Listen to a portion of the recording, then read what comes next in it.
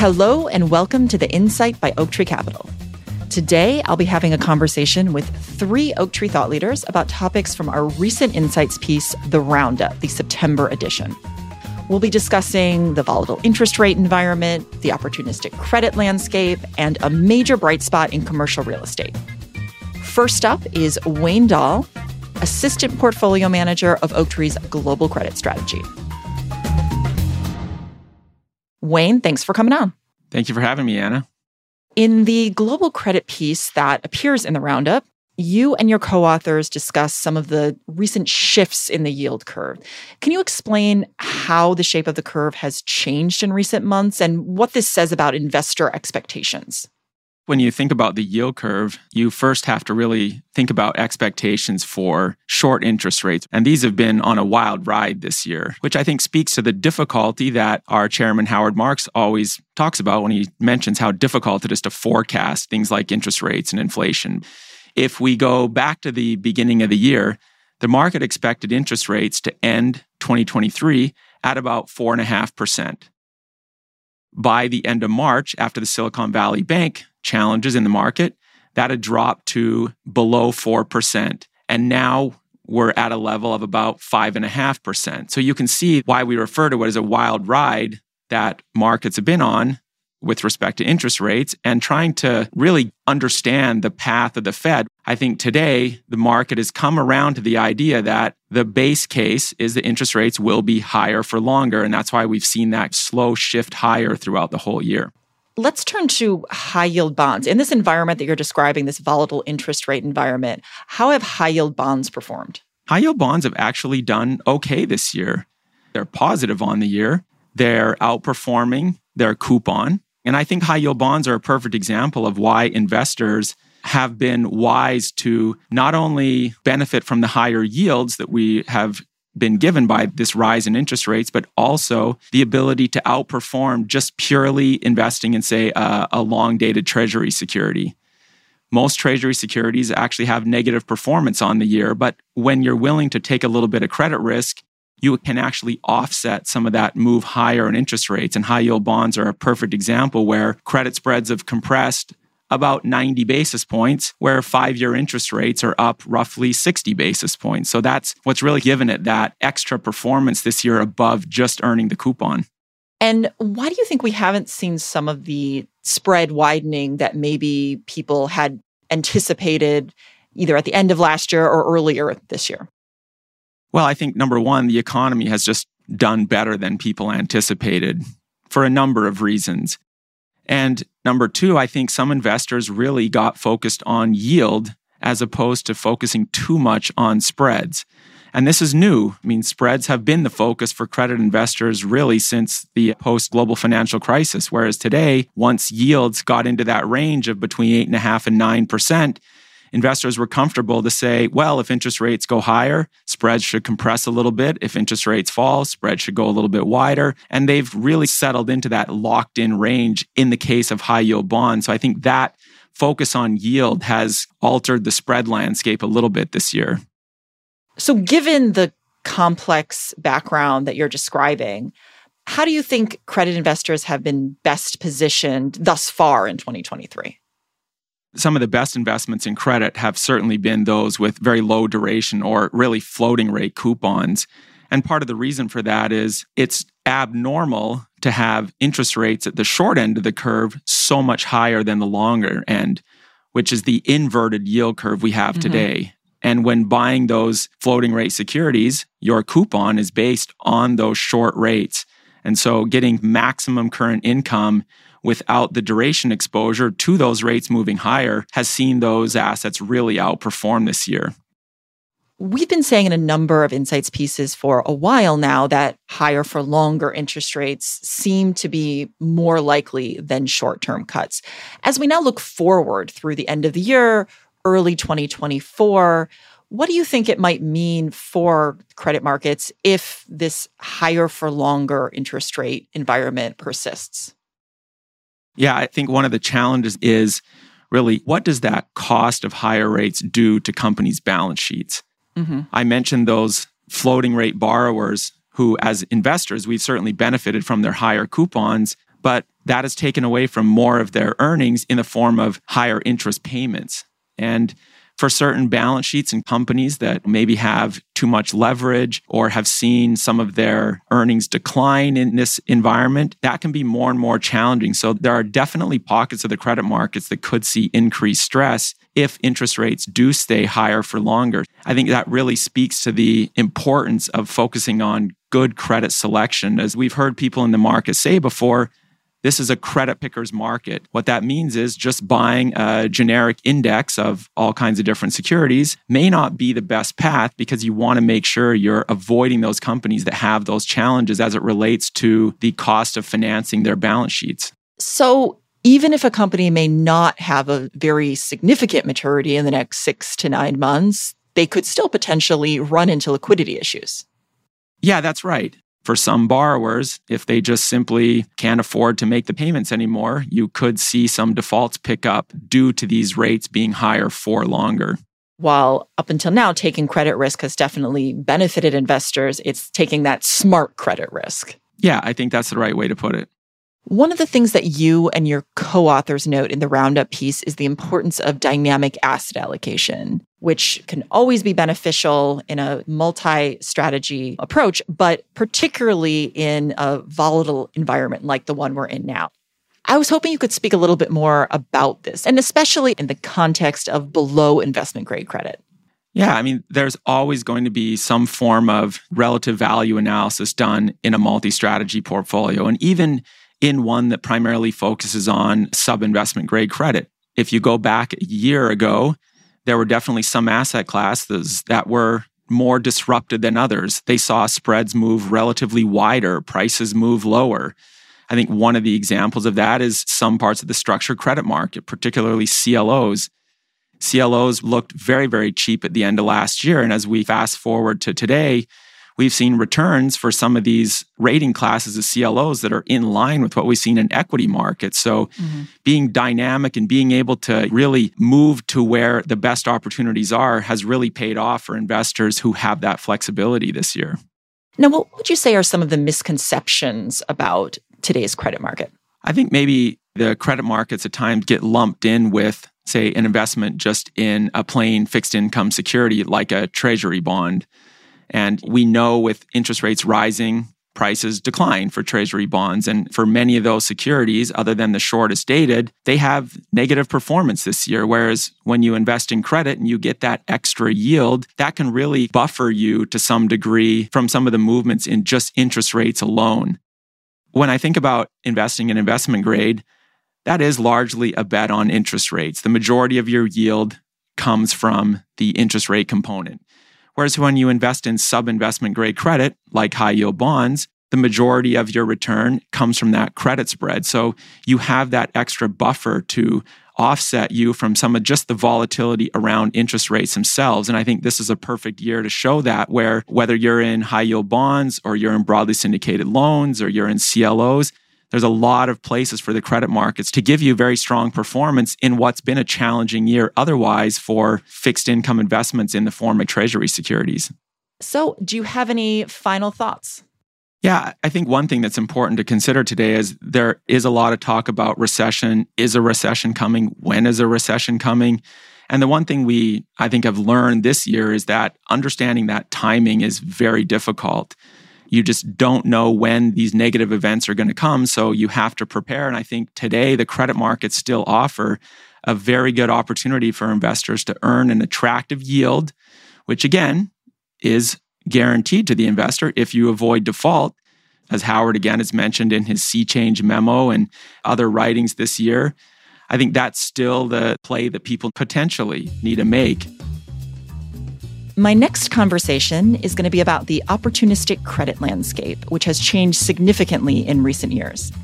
For this discussion, I'm thrilled to be joined by Bob O'Leary, portfolio manager of Oaktree's Global Opportunity Strategy. Bob, thanks so much for joining me. Thank you.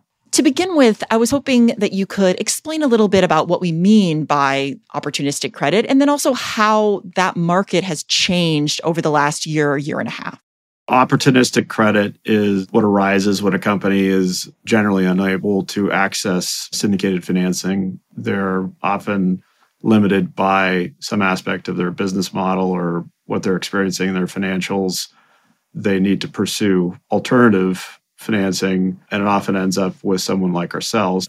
So it is opportunistic because it only comes up episodically, and it's not the regular channels that most companies pursue financing through. As to how it's changed, pretty big changes actually. Greater sense of urgency on the part of borrowers. I think there are two reasons for that. Number one, what we sort of think of as two catalysts.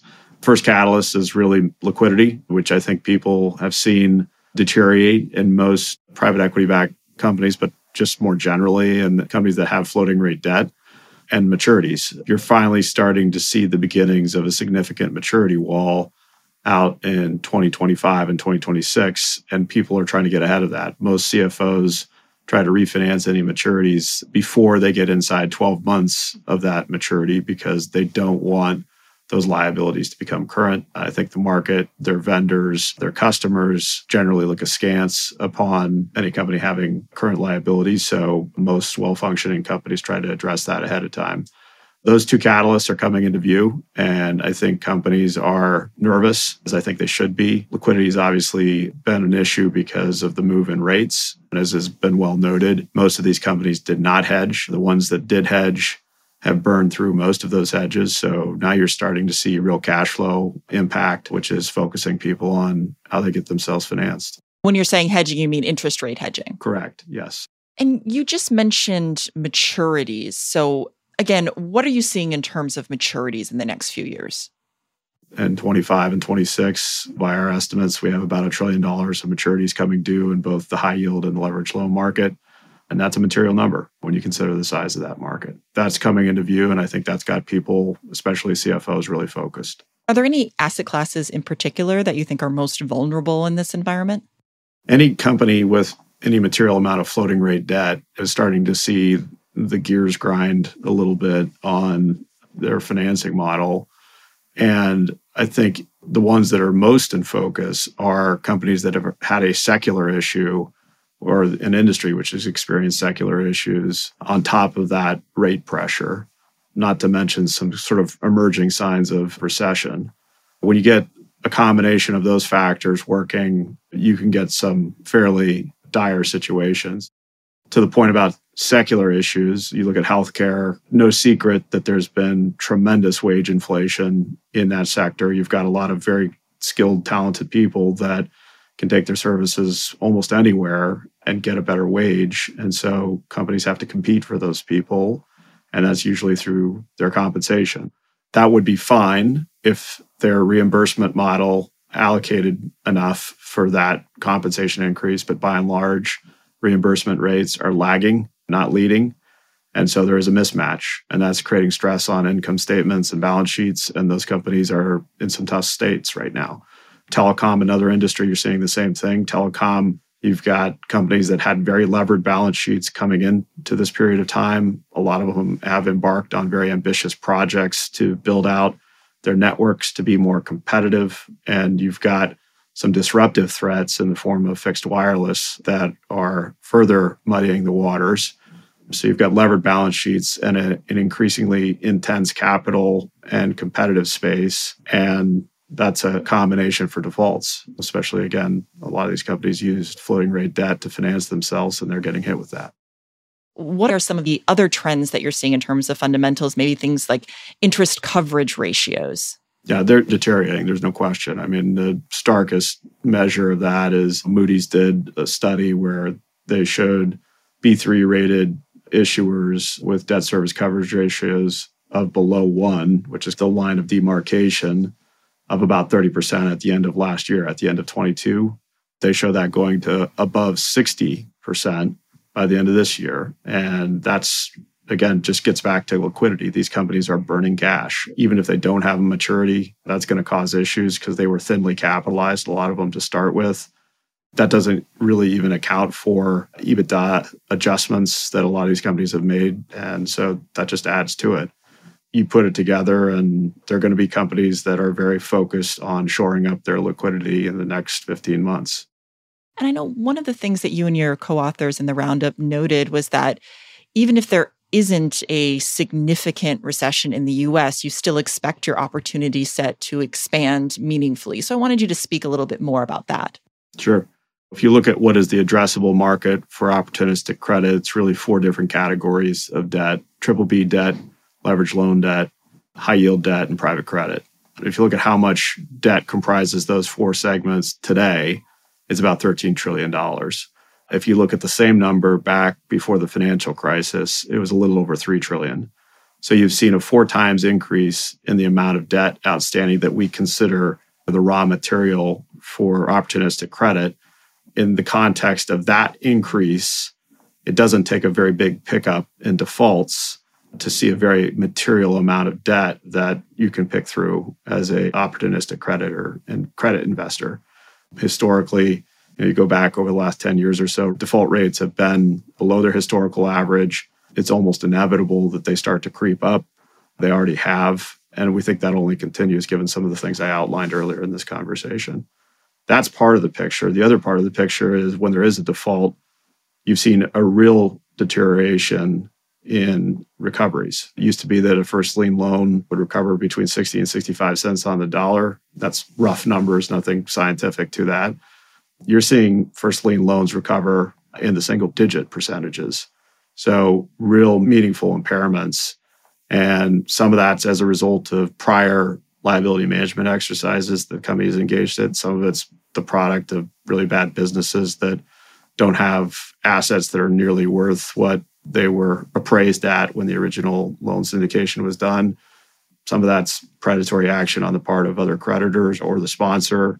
Whatever it is, this is not the same market it was several years ago. Capital destruction is a function of defaults and impairments. And I think you're going to see people surprised at the level of impairments that they take in some of these situations. And that ultimately will feed into higher spreads. So not only do you have a base rate move, you should have a spread move as well.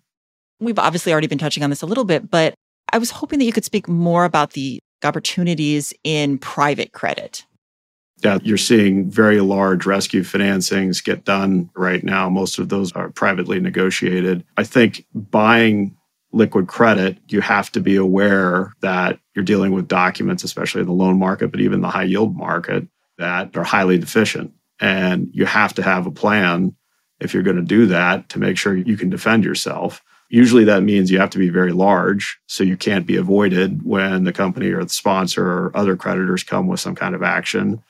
But there are other ways to do it. The other approach is to deal with the borrower directly and be the party that provides the private financing that frankly takes advantage of the bad documents. There are lots of things happening on the private side. The availability of private opportunities and opportunistic credit is as good as I've seen it in 10 years, if not longer. And so, Bob, what are some of the ideas that you'd like listeners to take away from this discussion? I think you're at the beginning. What we try to focus on is that spreads really haven't blown out. You've got high yield at 380 and you've got loans at 560, depending on which index you look at.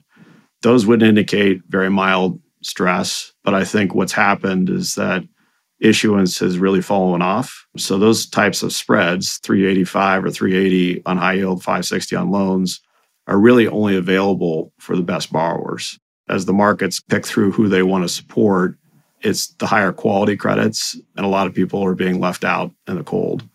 And that can only mean a pickup in alternative investing channels.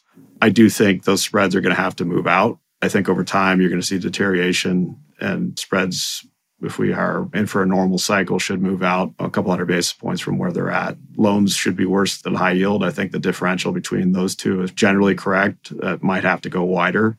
But our view is you're only at the very beginning of spread expansion, and most of the opportunity set still looks very strong. For my final conversation, we're going to be digging into some areas of opportunity in real estate. For this discussion, I'm excited to be joined by Mark Jacobs, co-portfolio manager of Oaktree's real estate income strategy. Mark, thanks so much for joining me. Thanks for having me, Anna. Now, the macroeconomic backdrop over the last year or so has obviously been challenging for many parts of real estate, but there has also been considerable divergence by sector and geography. What are some of the areas where you've been finding opportunities? Well, clearly, if you've been reading the headlines, which seem to be every day in the paper, all real estate seems challenged today. But as you point out, there are large differences in terms of performance and liquidity across sectors and markets. Supply demand fundamentals, for instance, in multifamily and industrial are still very healthy and above historical averages. However, even in multifamily, we are seeing a divergence start to appear across markets, which historically has been the case. Now, that's why it's important for us to really focus on risk control, which has always been one of Oaktree's investment philosophies. In the piece that you and your co-authors included in the recent roundup, you focus on opportunities in the industrial sector. Why has this particular sector been outperforming? It's really pretty simple. It's all about supply-demand fundamentals. Coming out of the pandemic, we saw a huge increase in demand on the industrial side, really driven by e-commerce sales increasing dramatically, a complete retooling of the global supply chain, which is going to take years to really settle in, and just simply a growing economy, creating more demand for industrial space. And why, yes, we have increased supply across the country, the demand has been somewhat overwhelming that we've seen historical rent growth across the industrial sector. So then, as you're saying, even though the industrial supply has grown, it hasn't grown at the same rate that the demand has grown for industrial space. To date, yes. However, I think we're going to start to see that divergence that we talked about earlier start to appear even in the industrial sector. If you look across the United States, there's always been a little bit of a difference between the coastal markets and the non-coastal markets. We're starting to see demand start to moderate, which is what we would expect. It can't stay at historic highs forever. And I believe we're going to see that demand decelerate faster outside of the coast or in the middle part of the country. And that's also where we're seeing the highest level of supply. And as Howard mentions in his recent memo, for us at Oaktree, it's all about avoiding the losers. I think over the next year or two, we're going to see elevated supply in the middle part of the country, coupled with this slowing demand, and we're unfortunately going to see more losers as compared to the coastal markets, which I think are going to hold up much better in the environment that we're going to experience over the next couple of years. The coastal markets just have very little new supply. Why? It's really a combination of limited land availability and how difficult it is to get new developments entitled and approved today. As a result, even with moderating demand, I think we're going to see fewer losers in the coastal markets than we're going to see in the middle part of the country. Understood. Let's broaden out a little bit. As you said, the real estate market is obviously in the news quite a bit, has been over the last year. What would you say are some of the biggest misconceptions about the real estate market? I would say probably the biggest one is that all commercial real estate today is distressed and will continue to fall in value. While, yes, we will see a lot of distress and continued downward pressure for a good portion of the real estate sector, there are a lot of high-quality assets in strong markets with strong supply-demand fundamentals that are performing very well, even in today's marketplace. And I think valuations for these assets have adjusted, and they're settling into where I think makes them a pretty compelling value proposition. As I know, Howard often talks about that idea of wanting to buy things when they're on sale, not when the price has been marked up. Yeah, and I think there's definitely some core assets in core markets that seem to be on the sale aisle today, and I think are going to make very attractive buying opportunities. And what are some trends that you think aren't being widely discussed that you think should be? I wouldn't say this is necessarily a trend, but it's definitely not getting as much conversation as I think it should be. And that's the antiquated process of how we measure shelter costs that flow into the calculation of CPI. Mm-hmm. The current process has many flaws. We've been using the same process for a long, long time. And in my mind, just miscalculates what's happening with shelter costs today. Some research reports predict that they believe that the way we currently measure shelter costs can lag up to 12 months. I don't know why we're not using the tools that we have at our disposal to measure what's happening in real time in shelter costs or multifamily or the cost to own a home. If we use these tools available to us, CPI would be a lot lower today than it's being actually reported. I think that's such an important point because shelter costs make up something like 40% of core CPI. It's huge.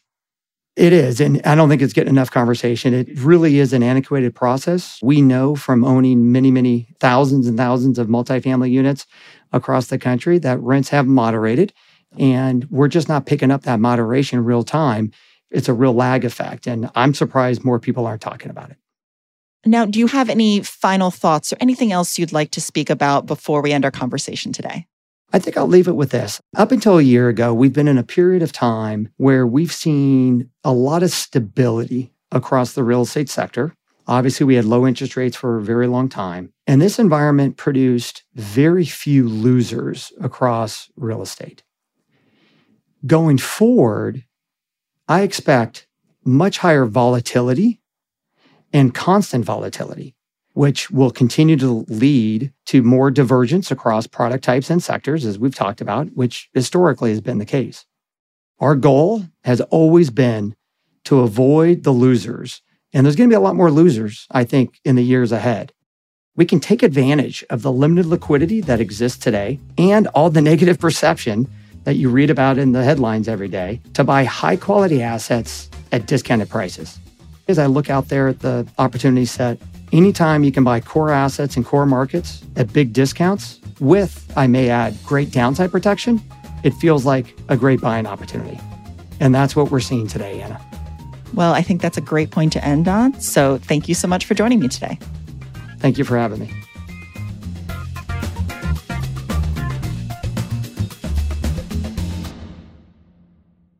Notes and disclaimers.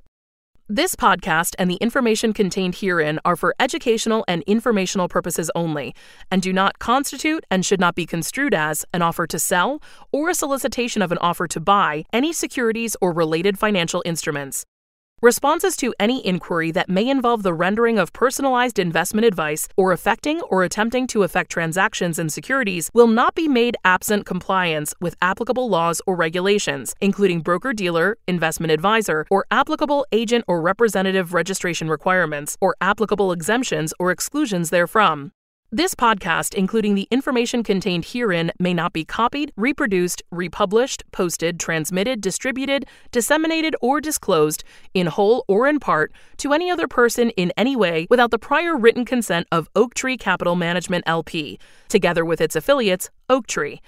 By accepting this podcast, you agree that you will comply with these restrictions and acknowledge that your compliance is a material inducement to Oaktree providing this podcast to you. This podcast contains information and views as of the date indicated, and such information and views are subject to change without notice. Oaktree has no duty or obligation to update the information contained herein.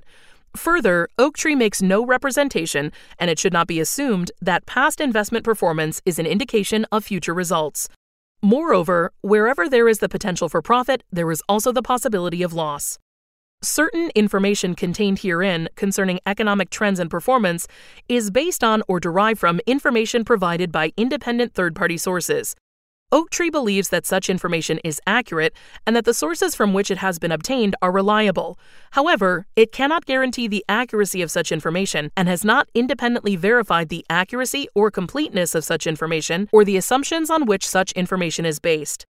Moreover, independent third-party sources cited in these materials are not making any representations or warranties regarding any information attributed to them, and shall have no liability in connection with the use of such information in these materials. Copyright 2023, Oaktree Capital Management, LP. Audiation.